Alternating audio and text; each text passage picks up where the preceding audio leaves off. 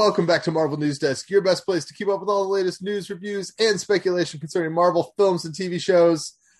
We have two of our usual hosts. I'm Caleb, and we have Adam. And then we are so happy today to have Michael T. Ford III joining us in place of Rhiannon. Michael, how are you doing? Well, I could never replace Rhiannon, but all I hope to do is suitably fill her shoes. I'm doing great, guys. I love anytime you guys give me an opportunity to get my voice on the pod. So I'll try to do my best. Now, before we get started, I would love for you to share a little bit. Some of our listeners may not be aware of your podcast, the Racial Draft, and I think they would love to hear more about it. Can you tell us a little bit about that project? Yeah, for sure. I mean, at this point, we're sort of getting close to the first year.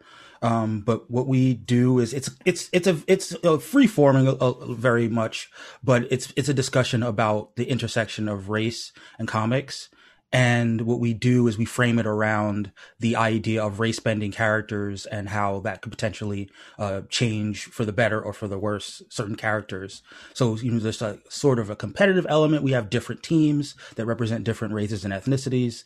And, every week we go through a round of characters and we talk about those characters. And, we also talk about geek news and, anything else that kind of crosses our purview in the week. But yeah, I mean, we have a lot of fun. Awesome. And I'm sure you can find that on most podcast outlets and all that kind of stuff. Oh yeah, you can find us on Anchor, Spotify, Apple, Google Podcasts. If you just plug in, it was remarkably easy to find the Racial Draft when I searched for it. So I think it'll be easy for you guys to find it too. Adam, that hair keeps getting longer, man. Every time I know, right? I was going to make a comment. I'm like, I might need to follow you. You got a fresh new cut, man. Oh, I did. Yeah, I trimmed it up. We recorded. Is that pandemic growth, like a playoff beard? Are you doing that? Kind of. Yeah, I don't know. It started off like I hate sitting still the way it is, so I don't like getting haircuts much the way it is. Like I can't do car washes hardly. Oh, okay. So that combined with the pandemic, I'm going on a year and a half, maybe November 2019, I think, Thanksgiving 2019. And I'm guessing you didn't, take a picture of it right before you started because you had no idea it was going to be. I had no idea the world was going to turn to. Nope. See, for me, my haircuts are almost always based on when people want to go to church. I always want it to look a little better. So like Christmas, Easter, Mother's Day. Almost always haircut around that time. Big weekend for you. Yeah, I mean, if by big we mean lots of work, but yeah. I always refer to Easter weekend as the season finale of the Christian season. You got all the big events are happening. Everyone's ready for it. They're maybe they'll be a little bit let down, but you got to deliver that season finale sermon. Yeah, and I can I'm not going to make a Mephisto joke, but I can tell you that pastors are also going to be exhausted on Monday morning because it's a little crazy. Well, that's good because that's when the discount candy is, and just eat your feelings away, right? That's right. Yeah. Lots of Reese's eggs or Cadbury eggs to get over it. Absolutely. All right, so today's podcast we have hardly any news. Like I looked, nothing happened this week. Yeah, let me see what I had in my docket. There was a fair amount of DC news, but obviously that's for the sister podcast. The biggest thing I had was there was a rugby league game where the Thor Ragnarok crew showed up, and Jeff Goldblum was there, and so was Russell Crowe. Now, Adam, has anybody confirmed that Russell Crowe actually is in this movie? Okay. It was so memorable because you're reading through this and the Deadline report said Marvel was trying to keep Crowe's appearance secret, but Deadline found out or something like that. Right, yeah, I remember that story. It's so bizarre. So my theory, if we can get this on the record, my theory is that Russell Crowe will be playing the part of Odin in the sequel to the play that they do in Asgard, recapping the previous movie. Oh, okay. I gotcha. See, somewhat Twitter said Beta Ray Bill. So my mind just instantly goes, I don't know why. I don't think that's the best casting in the world. Well, I think didn't they say it was likely a cameo? Probably in the play. Who else? Yeah, Odin would be good. But I thought we saw Sam Neill. I can't remember. Everything's just blurring together in all these set photos, or maybe we didn't see Sam Neill. Well, there's also been talk that there might be a King Thor, which I guess is Thor from the future when he's older, right? Oh, yeah. Yeah, there was it a multiverse rumor, or was it just multiple Thors from different ways of getting the hammer? I don't know. People I think are just basing it on his look. Like he looks kind of like an older Thor from some of the Jason Aaron King stuff. Thor's like really, really new too. Like I'm not sure those comics were even out by the time that they were writing the script. I'm sure they were. Well, I mean, King Thor came before Jane Thor, right? There was the Thor. There was the Thor core, but Caleb? Are you talking like the Thor from the future with his granddaughters that Jason Aaron uses every so often now? Well, I think it would go to the Gore stuff. Isn't the way that Thor beats Gore is that he like recruits his younger self and older self to like team up with him? Yeah, that's what I remembered. I don't know if that was before or after Jane, I guess. Well, I think it was concurrent, wasn't it? Was it? Maybe. I think the Gore stuff was first and then Jane Foster stuff and then okay. But it's you know what I'm thinking about? It's because Gore returns in the Jane run. Mm-hmm. I was thinking that might have been where they incorporated, because I think they also did time travel with that as well with the Jane run, where she gets older Thor and younger Thor to team up with her to take on Gore.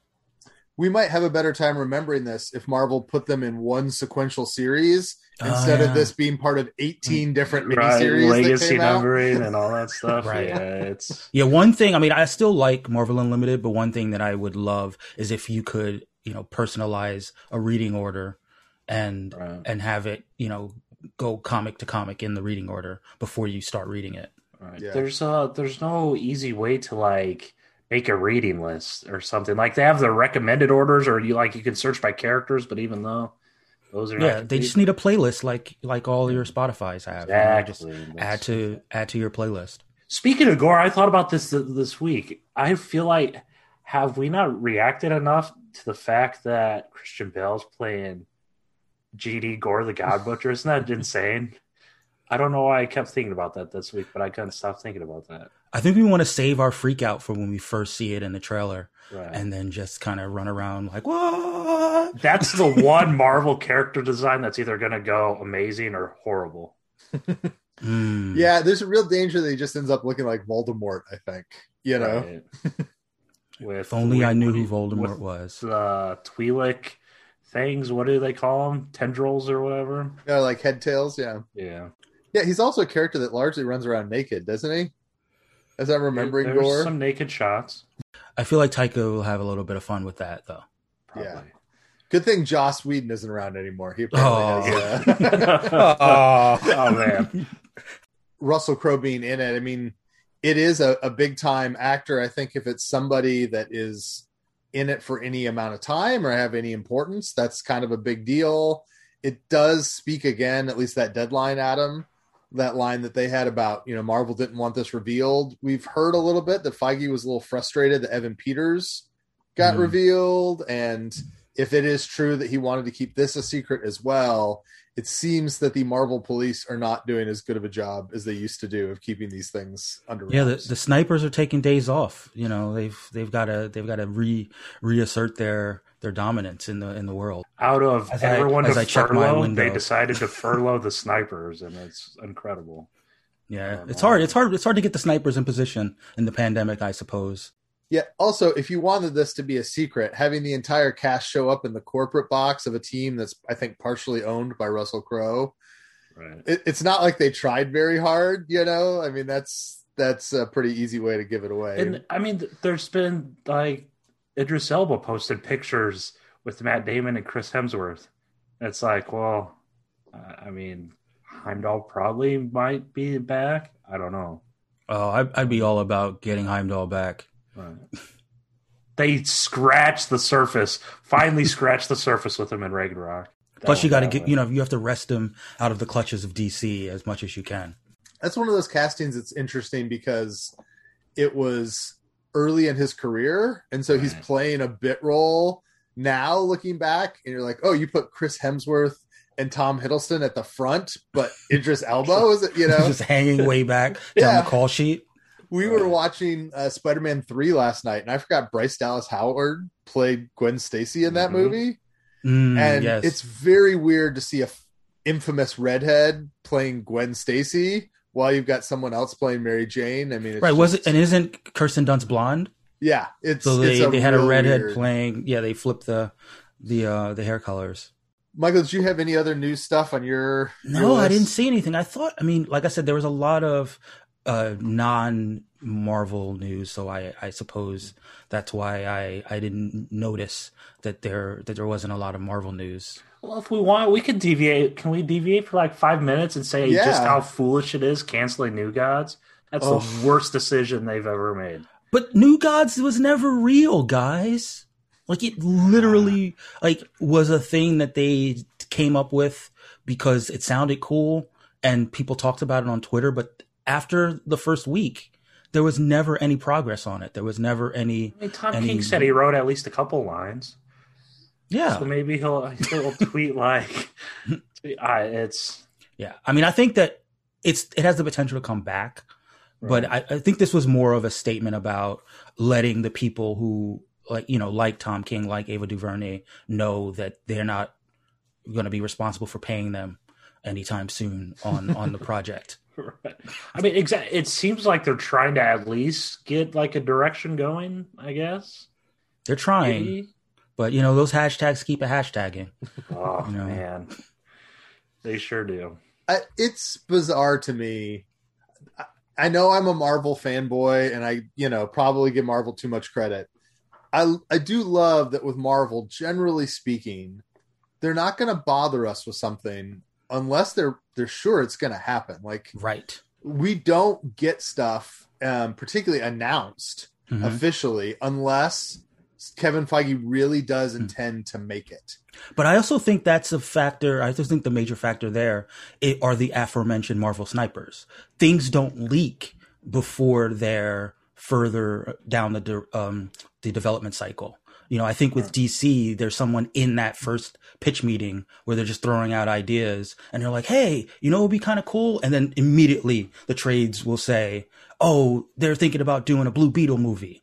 Whereas with Marvel, by the time the news even kind of gets to someone like Charles, they've already had a couple meetings about it and they're already working on a direction.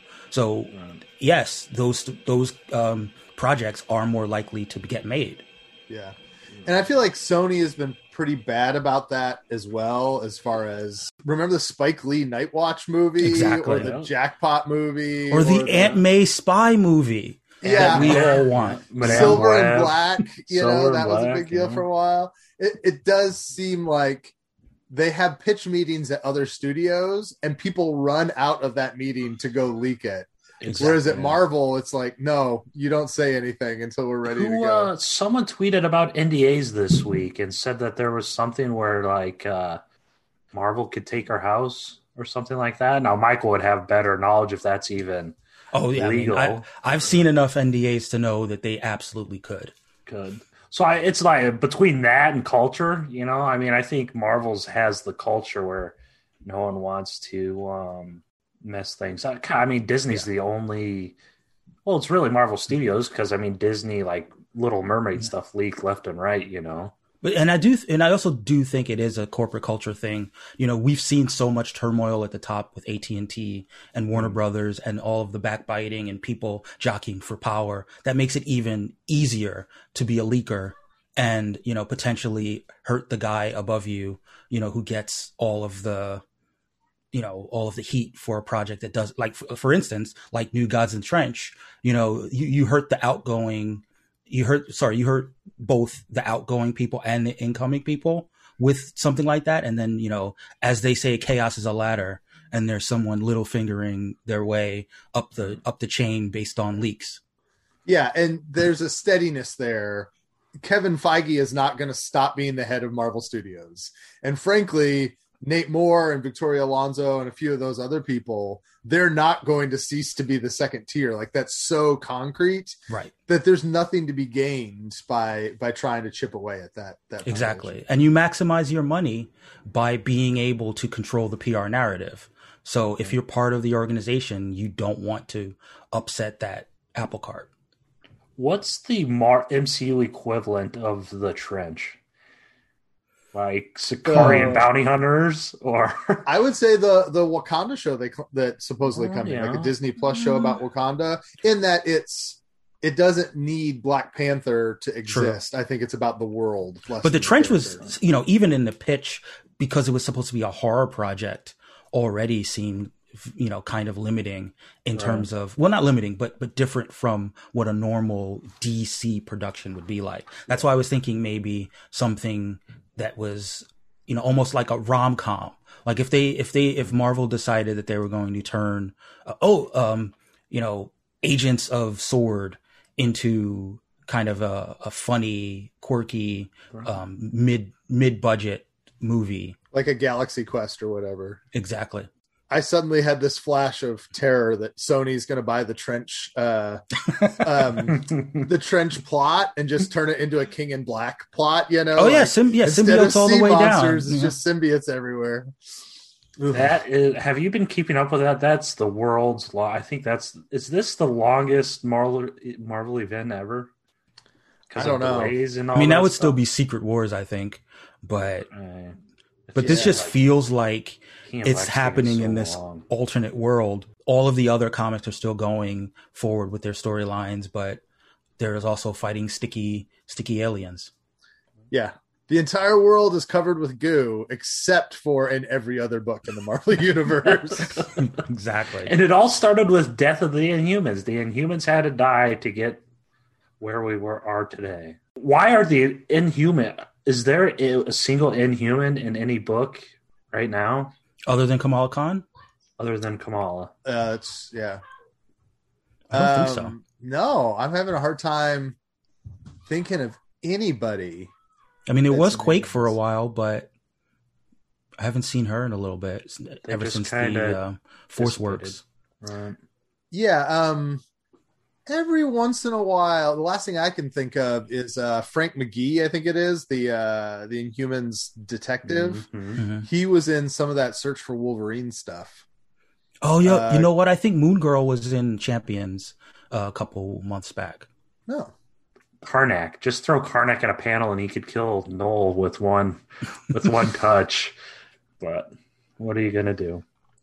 Adam, I think you were referencing earlier, I think it was the therapist from Falcon and the Winter Soldier. She was doing an interview, I think, where she said that her house could be taken yes. with the NDA. So right, especially because she's Mephisto. Exactly. That's correct. I think that's it. Let's talk about Falcon and Winter Soldier.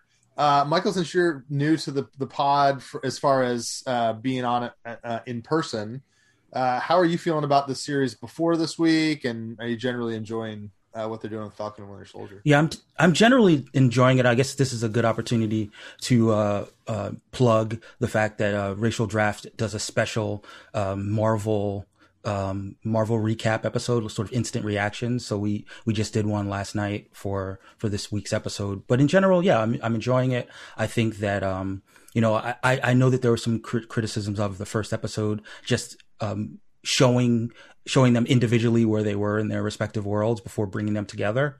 But their chemistry crackles.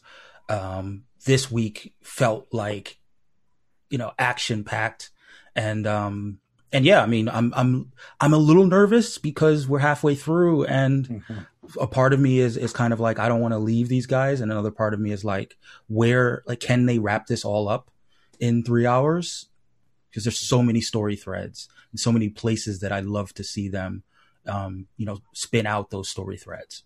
All right. So this week, we'll just start out with, did you guys generally enjoy the Adam, let's ask you. So I know you were so excited about the John Wick screenwriter writing an episode. So you're all about it. Loved it. You could well, I can't, Caleb's never seen John Wick, but this is the most John Wick Marvel's ever been. The dance club stuff and Madripoor and all that stuff. It looks ripped straight from John Wick movies. Yeah, all we needed was Jason Mantzoukas Yes. to show up and be like, I gotta collect that bounty. Right. No, I love this week. It's getting more violent too. I didn't know this. Apparently, the show says shit a lot. I must say shit Yeah. way too much to like even notice it. But apparently, it says way Sam too said it much. at least 6 times, I think. Really? And Captain America also said it twice. Yeah. I have the same concerns Mike just said. We're already half over, and it just feels like they're trying to pull like a Game of Thrones type stuff where you set everything up, and except it takes 8 seasons to 7 seasons to pay off. I don't. I guess we'll see. Apparently, the next episode's mainly based on John Walker and Battlestar. So we'll see. I mean, at least they're not half-hour episodes, right? We're getting 45 minutes of solid content, and it's moving along and stuff, and it's interesting. But man, they've introduced a dozen named comic characters so far. Yeah. Probably it has to be a dozen now. Battlestar and John Walker, Selby, even the Doctor we were talking about, Smiling Tiger. I know, Smiling Tiger. What a deep cut! I now want a Smiling Tiger appearance in this show.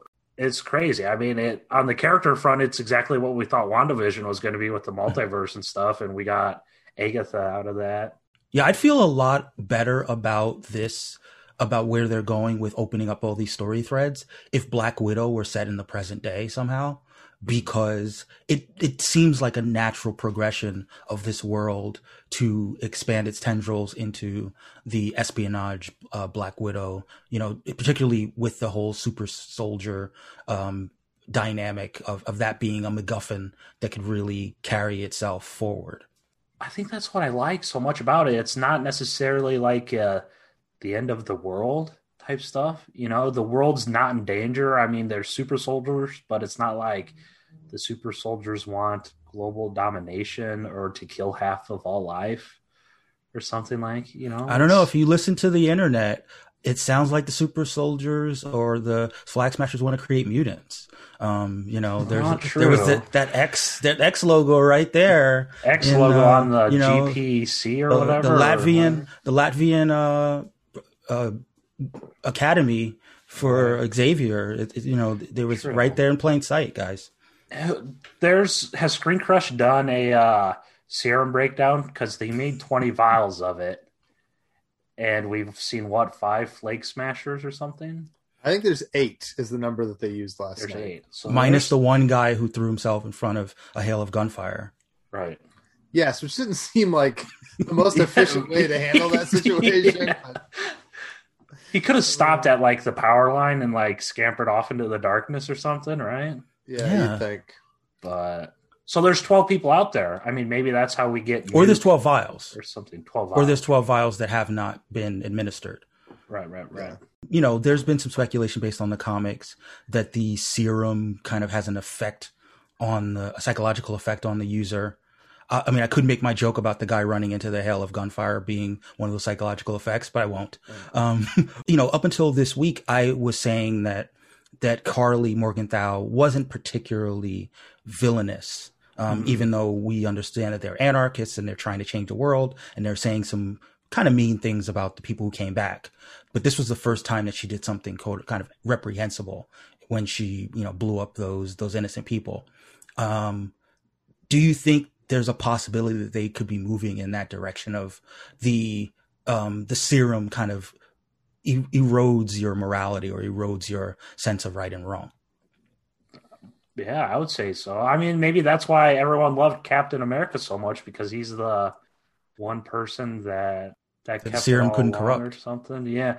But I mean, that's the good point. I was like, you watch these episodes and you're like, I mean, the Flake Smashers aren't really villainous necessarily, right? So then now they finally gave us that moment that was entirely needed, where you're like, okay, well, they're not really good guys, I think it's interesting as far as there's the sense in Captain America: First Avenger that the serum just accentuates whatever's already in you, like Right. whoever you already are.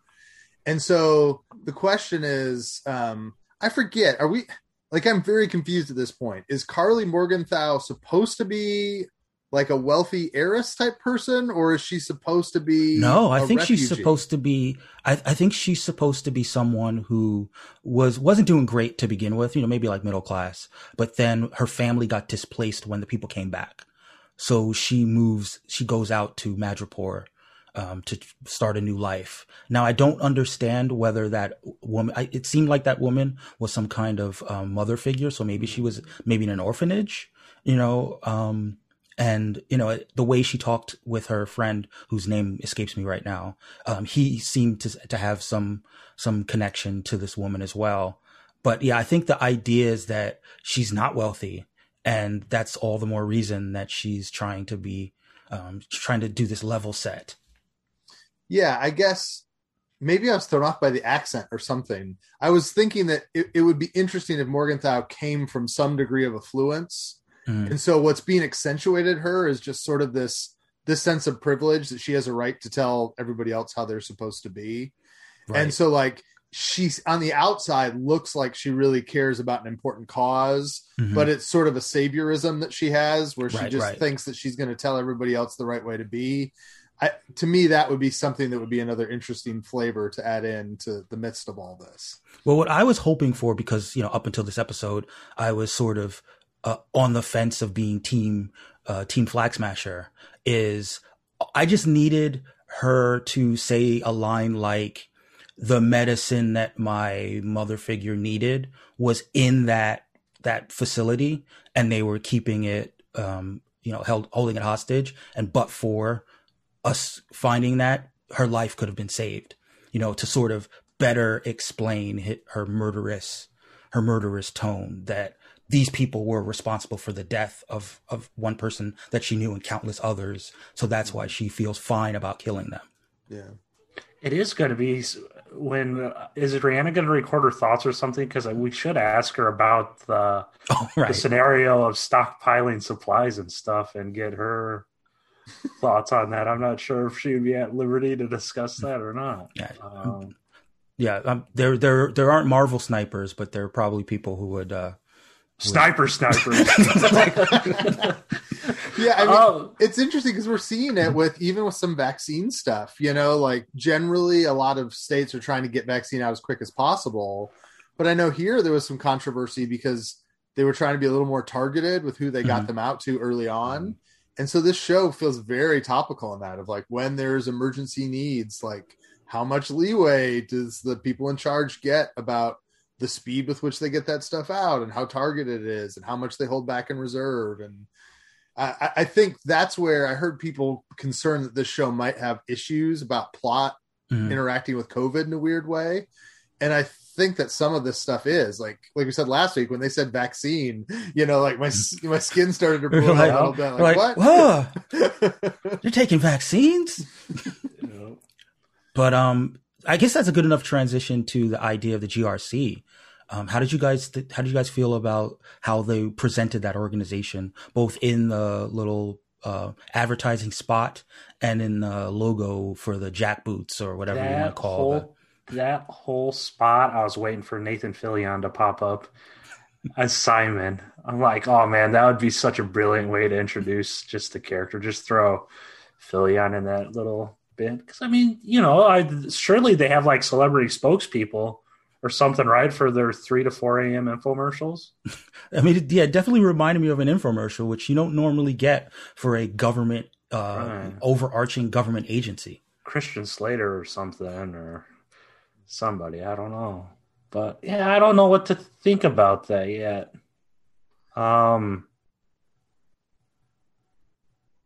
interested. Remind me, is that's not tied to like Power Broker or anything like that, right? That's just not yet. But it might be. Who is the Power Broker? That's an entirely different conversation we can go into. Well, I guess I'm indifferent on the GRC, right?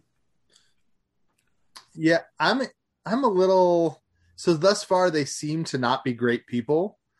It's interesting because in a lot of these situations, I'm more empathetic than others towards like when there's chaos like this, you need somebody to like administer things and Right. figure stuff out. And so, I mean, I don't think of myself as authoritarian by any means, but if this was a real reality, you would need some sort of government entity to like just sort out the crap. Like Sure. it would just be so much to do. And so I'm interested. I think the show will probably give some nuance of like, yeah, these guys are overstepping, but it doesn't mean we don't need them at all. And so I think they that's an pointedly, interesting thing. sorry to cut you off, but they pointedly have not humanized the GRC in any way. Right. You know, they're these faceless, governmental, quasi-governmental, maybe private overlords that are giving Captain America's marching orders.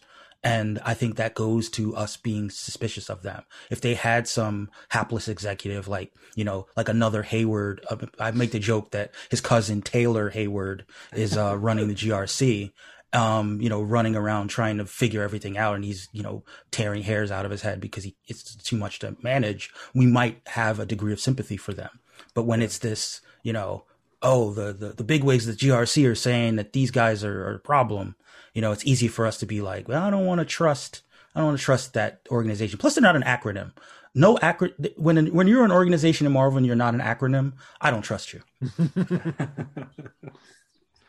True. I mean, that you bring up good points all around. You know, we know nothing about it. You know, could the power broker be in charge of this? Is it like a UN type thing? Is it affiliated with countries? Is it an Elon Musk type? What's really going on? And that's what the shows have done really well, man. I mean, these shows are fleshing out the MCU more than the movies have ever. Can you imagine once we're 20 shows in just how massive something like the MCU is going to be as a world? I mean, it's already huge the way it is, but it's going to have all these organizations. We're going to know the Secretary of Health or the Secretary of the Interior or something eventually.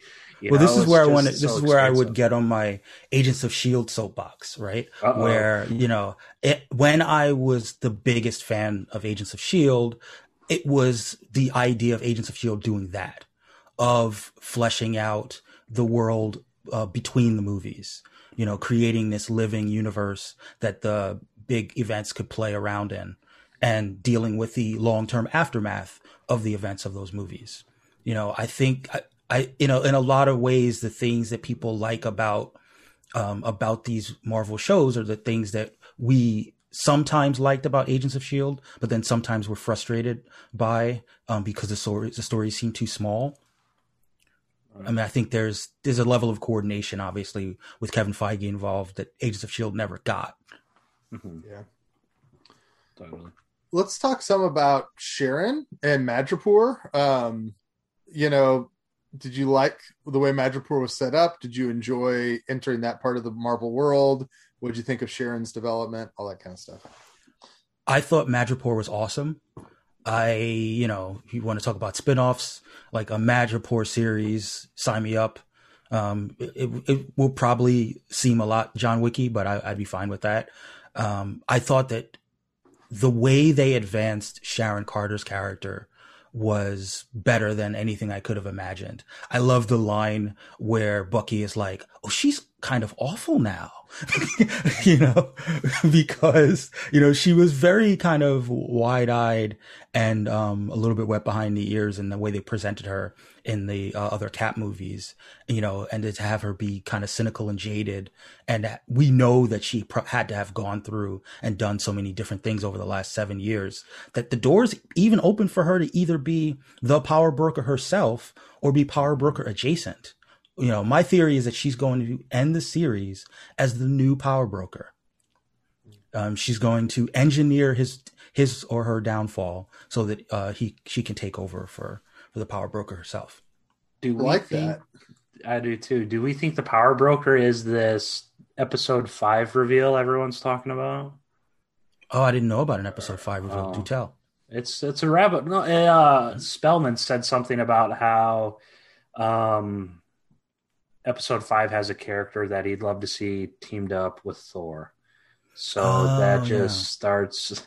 I mean, it's Blue Marvel then, or Reed Blue Richards. Marvel, or Reed, or John Krasinski playing 5 other characters, or Quicksilver, or Charles Murphy's tweeted about it. Atlanta Filming's tweeted about it. Atlanta Filming says people have aneurysms. It'd be kind of interesting to me if they reboot Hydra through all this stuff. Like, it doesn't seem totally outside. And so, like, Sharon Carter becomes basically Madam Hydra, like, that could be... I think it wouldn't be totally off of the comics. She kind of was used by Faustus and Hydra during some of the Winter Soldier stuff. You know how sick I am. The second Sharon mentioned she sold art, I gasped and said, "Oh, Joy Meacham." I thought you were going to say you're waiting for Grant Ward to come out and be No, like Sharon Carter's boyfriend. Michael, hey, selling Who's that art. guy from the Daredevil, the artist from the Daredevil books, who was like also Muse. serial killer? Yeah. Muse? I would love Muse. I think we talked about this, Caleb, right? How Muse would be the best. We'll never get him, but Muse would be amazing. I mean, we'd get it if we got a more adult Daredevil. I guess I have to play Rhiannon for about 5 seconds. Yeah. Hey, maybe this the villain episode of the was Echo show. Echo doesn't have a ton of supervillains. Let Muse be the Kingpin. So either Kingpin or Muse, I'd be fine with. This episode was more violent too. They started showing some blood as well, especially when the doctor got blown away. Oh yeah. I think some blood splatters when Selby got shot. Yeah, Sharon racked up quite the body count. Yes. Taking people out. When she took the knife out of the person and then threw it into another person, I was like, okay, Sharon, all right. That's the type of thing. I know this is a tangent and stuff, and Save Daredevil probably won't like it, but I mean, Daredevil show likely will find its way to Disney Plus, I would assume. Just seeing where they're going and the and all that stuff, I mean, I don't see why there's no reason not to. Yeah. They got to give like Daredevil or Fisk like hot batons or something just so it cauterizes the blood once they decapitate someone.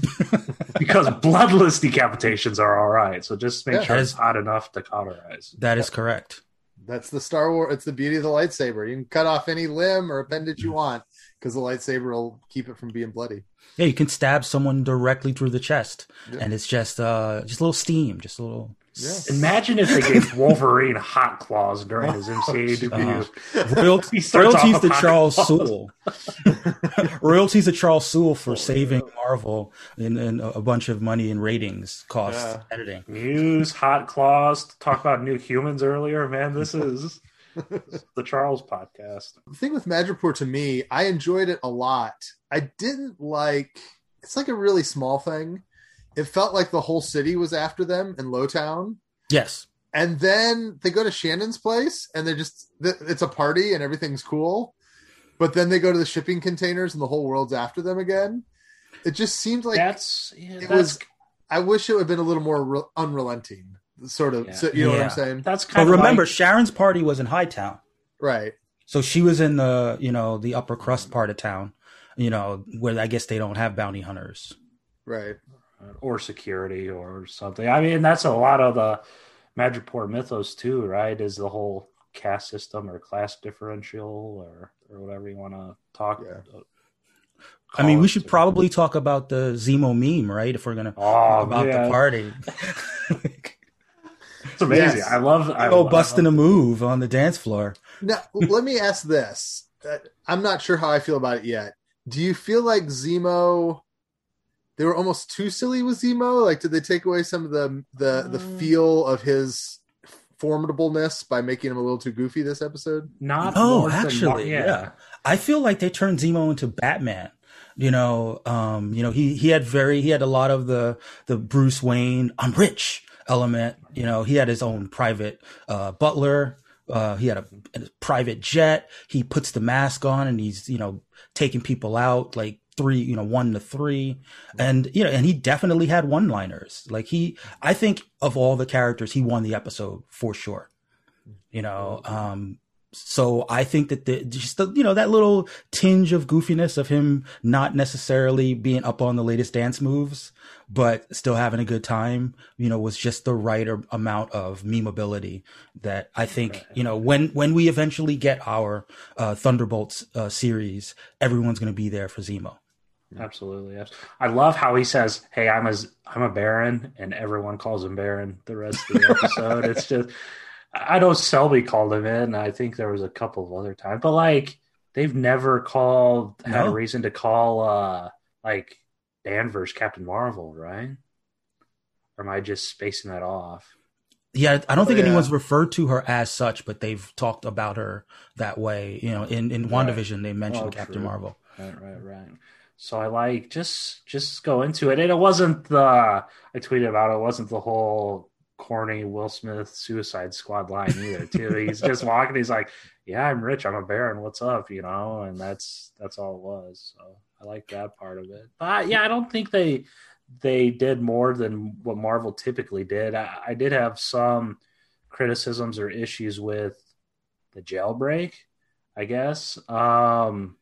Zemo is Marvel's master strategist, and they kind of still gave that moment to Bucky, I guess. I'm not sure. Did you guys get that Zemo orchestrated his breakout, or it was all Bucky? Or it seemed like Bucky orchestrated the breakout, but it seemed like maybe there was some unspoken agreement between the two about how it was going to play out.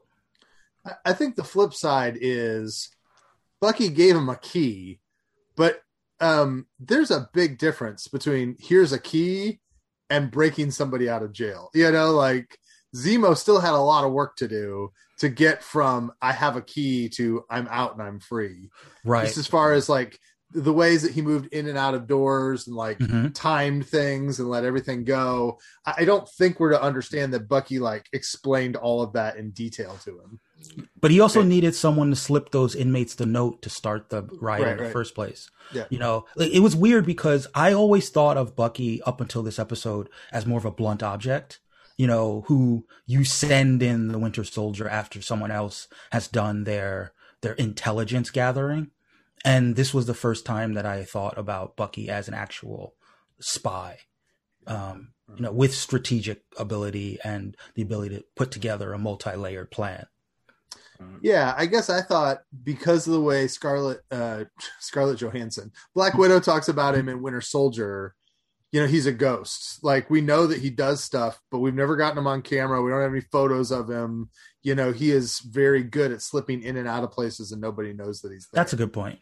I do like how they convinced the one take Daredevil jailbreak from 11 minutes to 30 seconds or whatever it was, bringing it back to Marvel Television. There's a few things I want to hit near the end of the episode. We got a little more talk about Sokovia and how Sokovia doesn't exist anymore. Yeah. Are we playing the Mephisto game if we start talking about Latveria, or do you think that we really are supposed to be thinking that way? I feel like, up until this episode, again, I wasn't playing the Mephisto game when it came to Latveria. I feel like there could be multiple Eastern European countries, and they don't all have to be the same place. But very pointedly, they talked about the way that their neighbors gobbled up Sokovia. So so Sokovia's no more. He's a man without a country, literally. And, it just definitely opens the door to who benefited from the downfall of Sokovia. And, 4 letters to, who would most benefit from that power vacuum. That's the thing. That's the thing. I know Twitter gets mad with theories and stuff like that, but then they leave these breadcrumbs that are just so clear of where they're heading, or so we think, right? Yeah. Combined between Ultron and the blip and the introduction of something like the GRC and Zemo flat out saying, it's no longer a thing. It's like, it's almost so obvious that maybe they won't go that direction or something. Maybe the 5th episode one is Vic. Maybe it's just flat out Doom and yeah, exactly. What if he's the head of the GRC? He's wrangled control of the entire organization. But Well, see, that's the thing. I mean, you only need to say, "Oh, hey, here's Mister Von Doom" or something, and everyone's gonna be like, "Oh my god," like what the hell do you do? and I think it would make a lot of sense. I think that you could do a story where during the blip, Latveria was the only nation on Earth that really like flourished because he used sort of his authoritarian control to like not get things back in order and take up services and make sure he put the Doom bots into the circulation. Yeah, absolutely. And so then when they're like, well, we need somebody who's administratively capable of handling the GRC, Doom would be like, oh, I got it. Like, look at me. I've done it. I've handled it, So Doom bots are just going to be recycled Ultron bots that he found laying around or something and reverse engineered? Oh, he took them from Sokovia. Yeah. Yeah, like the Iron Legion, the old Iron Legion bots, that he just kind of perfected their design. And they're Tony Stark responsible for one more screw up. Right. See, I mean, that's the thing. Marvel, you're listening. Throw Noah Hawley in the Zoom right now. We already have the writer's room. Let's just let's go with it. Well, and the thing that would be very fun is if this show did build up. I mean, if they built up like a Latveria and a Doom, and they have all this geopolitical stuff, and then we've got Zemo maybe even trying to recreate Sokovia. And then on top of that, the Wakandans get thrown That's right. in. Yes. I mean, it sets everything up awesomely. I don't know why I did not see a Wakandan showing up in this. I know even Charles Murphy talked about it, but when it happened, I was just jumping up and down on my couch like, oh, they got me. So I want to pat myself on the back slightly. So when this show was first announced, I said, they should have Bucky and Sam working for Wakandan intelligence, because I didn't think that he would get a pardon, and I thought that Wakanda would give him asylum, and that's how we would get Bucky in the story in the first place, that he was working for Wakandan intelligence. But then, obviously we had the first couple of episodes, and when we did our podcast last week, I said I need a Wakandan agent to show up, whether it's to help him or whether it's to ask him some questions. I just need that little loop to be closed. And, the guest that I had was like, I don't know if we need it. I'm like, I need it. I need a Wakandan agent. And then, I see the little ball, I see the little bead, I forget what they're called, Kimiko beads, and I'm thinking to myself, they're doing it. They're doing it. And then they dropped the music, man. It's just like, man, what a good... the cameos they're doing in this show. I mean, that's how the MCU. It's what we wanted all along from the MCU, right? Rhodey was purely organic. Mm-hmm. I mean, we don't know where this Black Panther thing's going with AO, right? Right. We don't know where that's going, but it's just like, man, this is kudos. It's hard to just be like, oh, this is what we've always wanted. And it was extra cool because, AO, of course, we first saw her in Civil War. Mm-hmm.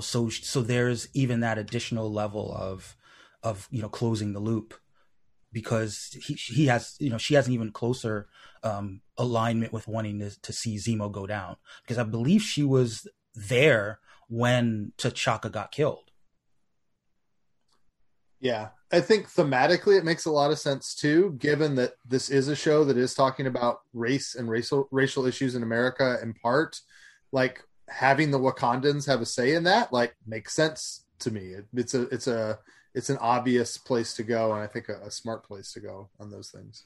Yeah, right. And then again, I mean, circling back to the plot threads. I mean, this is probably Caleb's favorite show right now, right? Because I mean, so now we're gonna have AO chasing Zemo, and then Zemo's trying to find the power broker, and then the Flake Smashers are still doing their thing. Plus, we still have John Walker to deal with, and Isaiah Bradley's still out there. I doubt we've seen the last of him, right?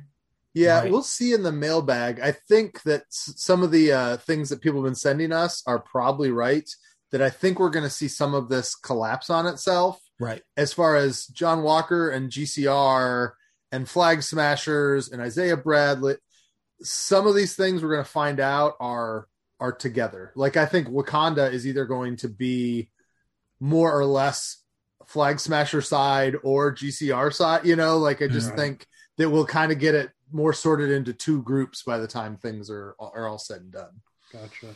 I mean, I could also see a situation where Ao agrees to work with Sam and Bucky and Zemo for the right to take Zemo down when they when the time comes. We need him for this mission. Help us with this mission, and then you can have Zemo. And then, of course, Zemo escapes right at the end. But I mean, tying into my theory about Sharon kind of engineering this whole thing so that she can become the new power broker. Remember, the power broker is looking for the same thing that Sam and Bucky are looking for, and that's the Flag Smashers and the serum. So even though we ostensibly think that they're on opposite sides, they're only on opposite sides once Carly is located. Right. Yeah, I do think it's interesting. There are all these things, but it's not that complicated. Like if you come at it from, hey, what are Bucky and Sam up to? It's a pretty simple chase down the serum. I mean, that's really all that's going on with them. There's different people that come in and out of that, but it's not that complicated of a plot for those two guys. I will say that I think in terms of my other theory with John Walker, one of my main theories is that he was going to get a serum and he was going to go bad off the serum. I feel like that kind of has to happen next week in order to really pay off, because there are only 3 episodes left. So, if you get him, you kind of tell his story. If next week is a little bit more John Walker focused, you could have him meet up with another one of the Flag Smashers or a group of Flag Smashers, get his ass handed to him, get his hands on one sample of the serum and decide that he needs to use it on himself, kind of get all juiced up and then kill someone or get Battlestar killed or what have you. And now he's firmly in the camp of full on, we have to take him down as well. Renegade Cap. Yeah. I'm still not totally convinced that he doesn't already have the formula. Like, I think it's possible the government gave it to him on the down low just to make sure that, but they didn't want to announce it, so they're billing him as just an average guy but he hasn't done anything super soldiery yet. No, I mean, I hear you. I just don't know. We'll see. I think it's a possibility. I think that they could spring it on us as well, that it's been kind of slowly driving him mad. And that's why he was a little bit not totally unlikable at the beginning of episode 2. Mm-hmm. And then as the show goes, he deteriorates. And then we get the reveal that he's always had the serum in him. So interesting. I'm just waiting for a minute, man. I'm glad you guys are passing the time. Can we do like a live reaction video or something to anything or... Oh, is it out? Not yet. I'm waiting. Okay. If you've not heard, Michael, apparently there is a Black Widow trailer that is happening at noon. Oh, that's the word on the street. That's what the Whisper Network says. Oh, well, I mean, I am perfectly okay with watching it on one screen and reacting in real time. Yeah. Let's tell you what, let's do this. Let's hit our mail while we're waiting. Okay. And, just got a few things here. We had Love Waffle on the website. Just went live. Okay. He says, we're going to find out the Flag Smashers are a manufactured threat to justify the new Captain America. So his theory is the GCR is actually funding the Flag Smashers so that they create a false flag, I guess. And then false flag. Nice.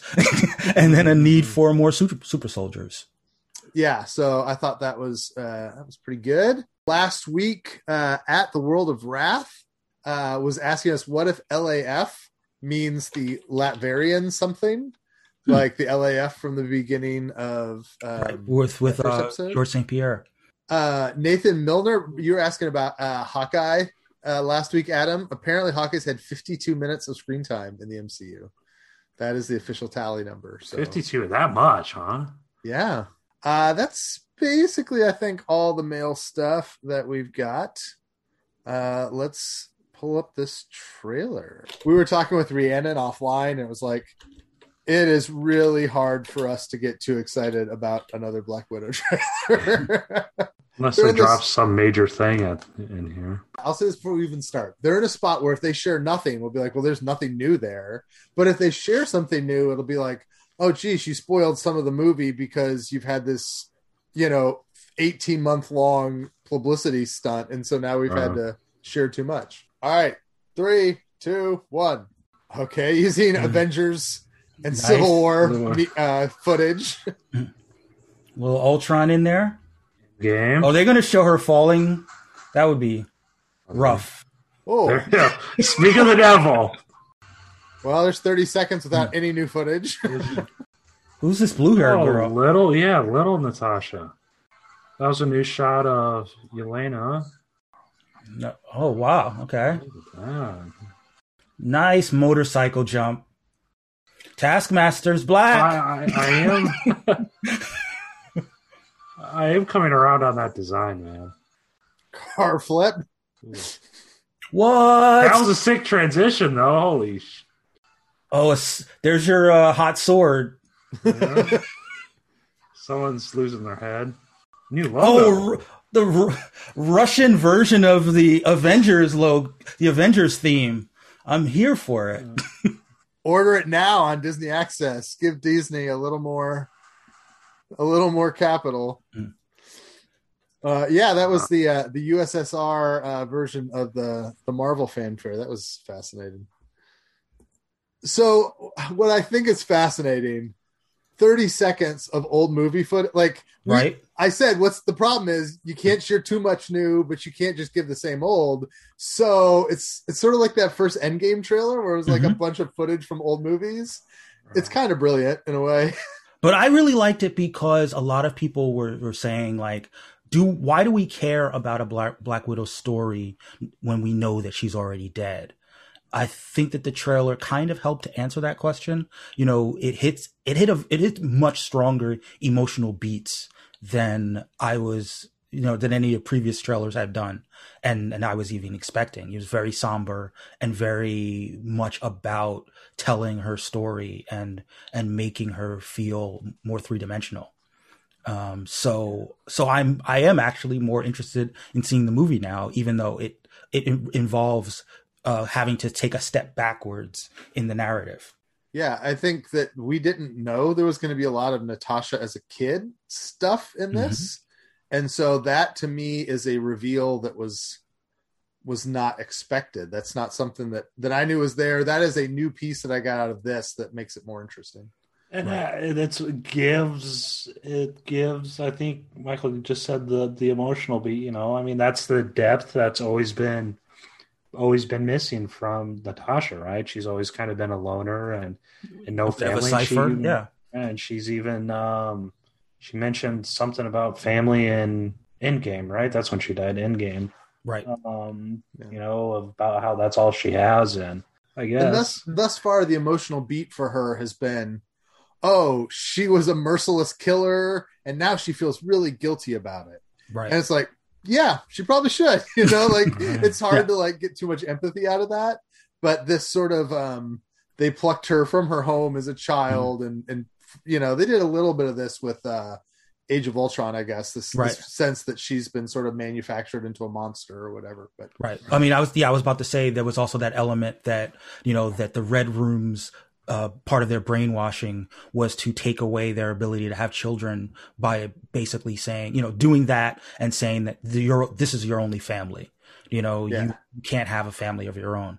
So to the extent that gets explored, you see these young girls who are being indoctrinated into spydom, that the family that forms around that, as dysfunctional as it might be, is I think that's going to create, given that we know that Yelena Belova is going to be in other projects, the sense of her taking up that mantle and taking up the legacy of her sister, I think could work. And I always felt like Joss kind of dropped the ball on Ultron in that story, because I felt like sometimes it rang like she was like, oh, Bruce, I'm infertile and therefore I'm a monster. And I was like, no, I don't think that's what we want to say about people that struggle with infertility. What are you talking about, Joss? It just needed a little, probably like one more line where they were basically saying that, taking away your ability to have children would open the door to further indoctrination and get rid of all of their empathy. Joss. You think Ruffalo pops up in this somehow? Because they never did resolve that, really. I mean, there was that awkward interaction in Infinity War, but through like a FaceTime call or Skype or something. Yeah, but the problem is based on the timeline, he's already off planet, right? This is after Civil War. Oh, that's right. Yeah. I still have the theory that Cap and Natasha had a little bit of a thing while they were on the run. Well, I think they had a thing, way back in the Winter Soldier. They had a look. Yeah, I'm just there's that scene in, I think it's Infinity War. They come back to the to Avengers HQ and Bruce is there, and I forget if it's Rhodey or Sam. I think it's maybe Sam that just sees Bruce and he goes, "Oh, this is awkward," and I'm like, "Wait, why is it awkward?" I mean, it's awkward because if Steve and Natasha are together. That's why. I mean, but it's also awkward because they had a thing and it never really got resolved, and this is the first time they're seeing each other since then. However, Natasha might have moved on, whether it's moved on with Steve or moved on with someone else. That's an awkward conversation to be privy to. Little did they did they know how much smashing Hulk was doing in the right over on Sakaar. Right. All right, guys, I think that's it. That's all the mail we had, all that stuff. Michael, thank you for being with us. We'll see. Thanks for having me, guys. If you're up for it, we'll probably ask you to come back for a few weeks. Rhiannon, I think, she told us today they're vaccinating thousands and thousands of people with stuff she's doing with work. So that's awesome. We're really happy that she's doing it. I got my first jab this week. So, hopefully I'll still be here to tell you about when I get my second jab. And Adam, we replaced a host and you're still the last one. And I'm still the last one to get it. Imagine that. Oh, she's throwing out the vaccination numbers. I'm like, there's not even that many people in the whole west side of Iowa. So yep, it's whatever. Soon, man. Soon, 2 weeks from today. No, 2 weeks from yesterday. So excellent. It's coming up. Then I'm hitting up the first buffet I see, man. After that, after what, 2 weeks or whatever Corral, they say. Here we come. Yeah, I'm getting the one-shot one too, which I don't feel too comfortable after reading the news. But we'll do. I'm gonna. Yeah, man, go to some casino buffet or something. Oh, with the crab legs chilled in the water. Hell yeah, let's do it. All right. Thanks for listening to the show, guys. You can find us all the usual places. If you want to interact with the show, twitter.com/Marvel News Desk, or we have Patreon, patreon.com/Marvel News Desk. We'd love for you to support us. Thanks to Tim for our logo and Alvin for the music. And thanks for listening to the show. We'll see you next week.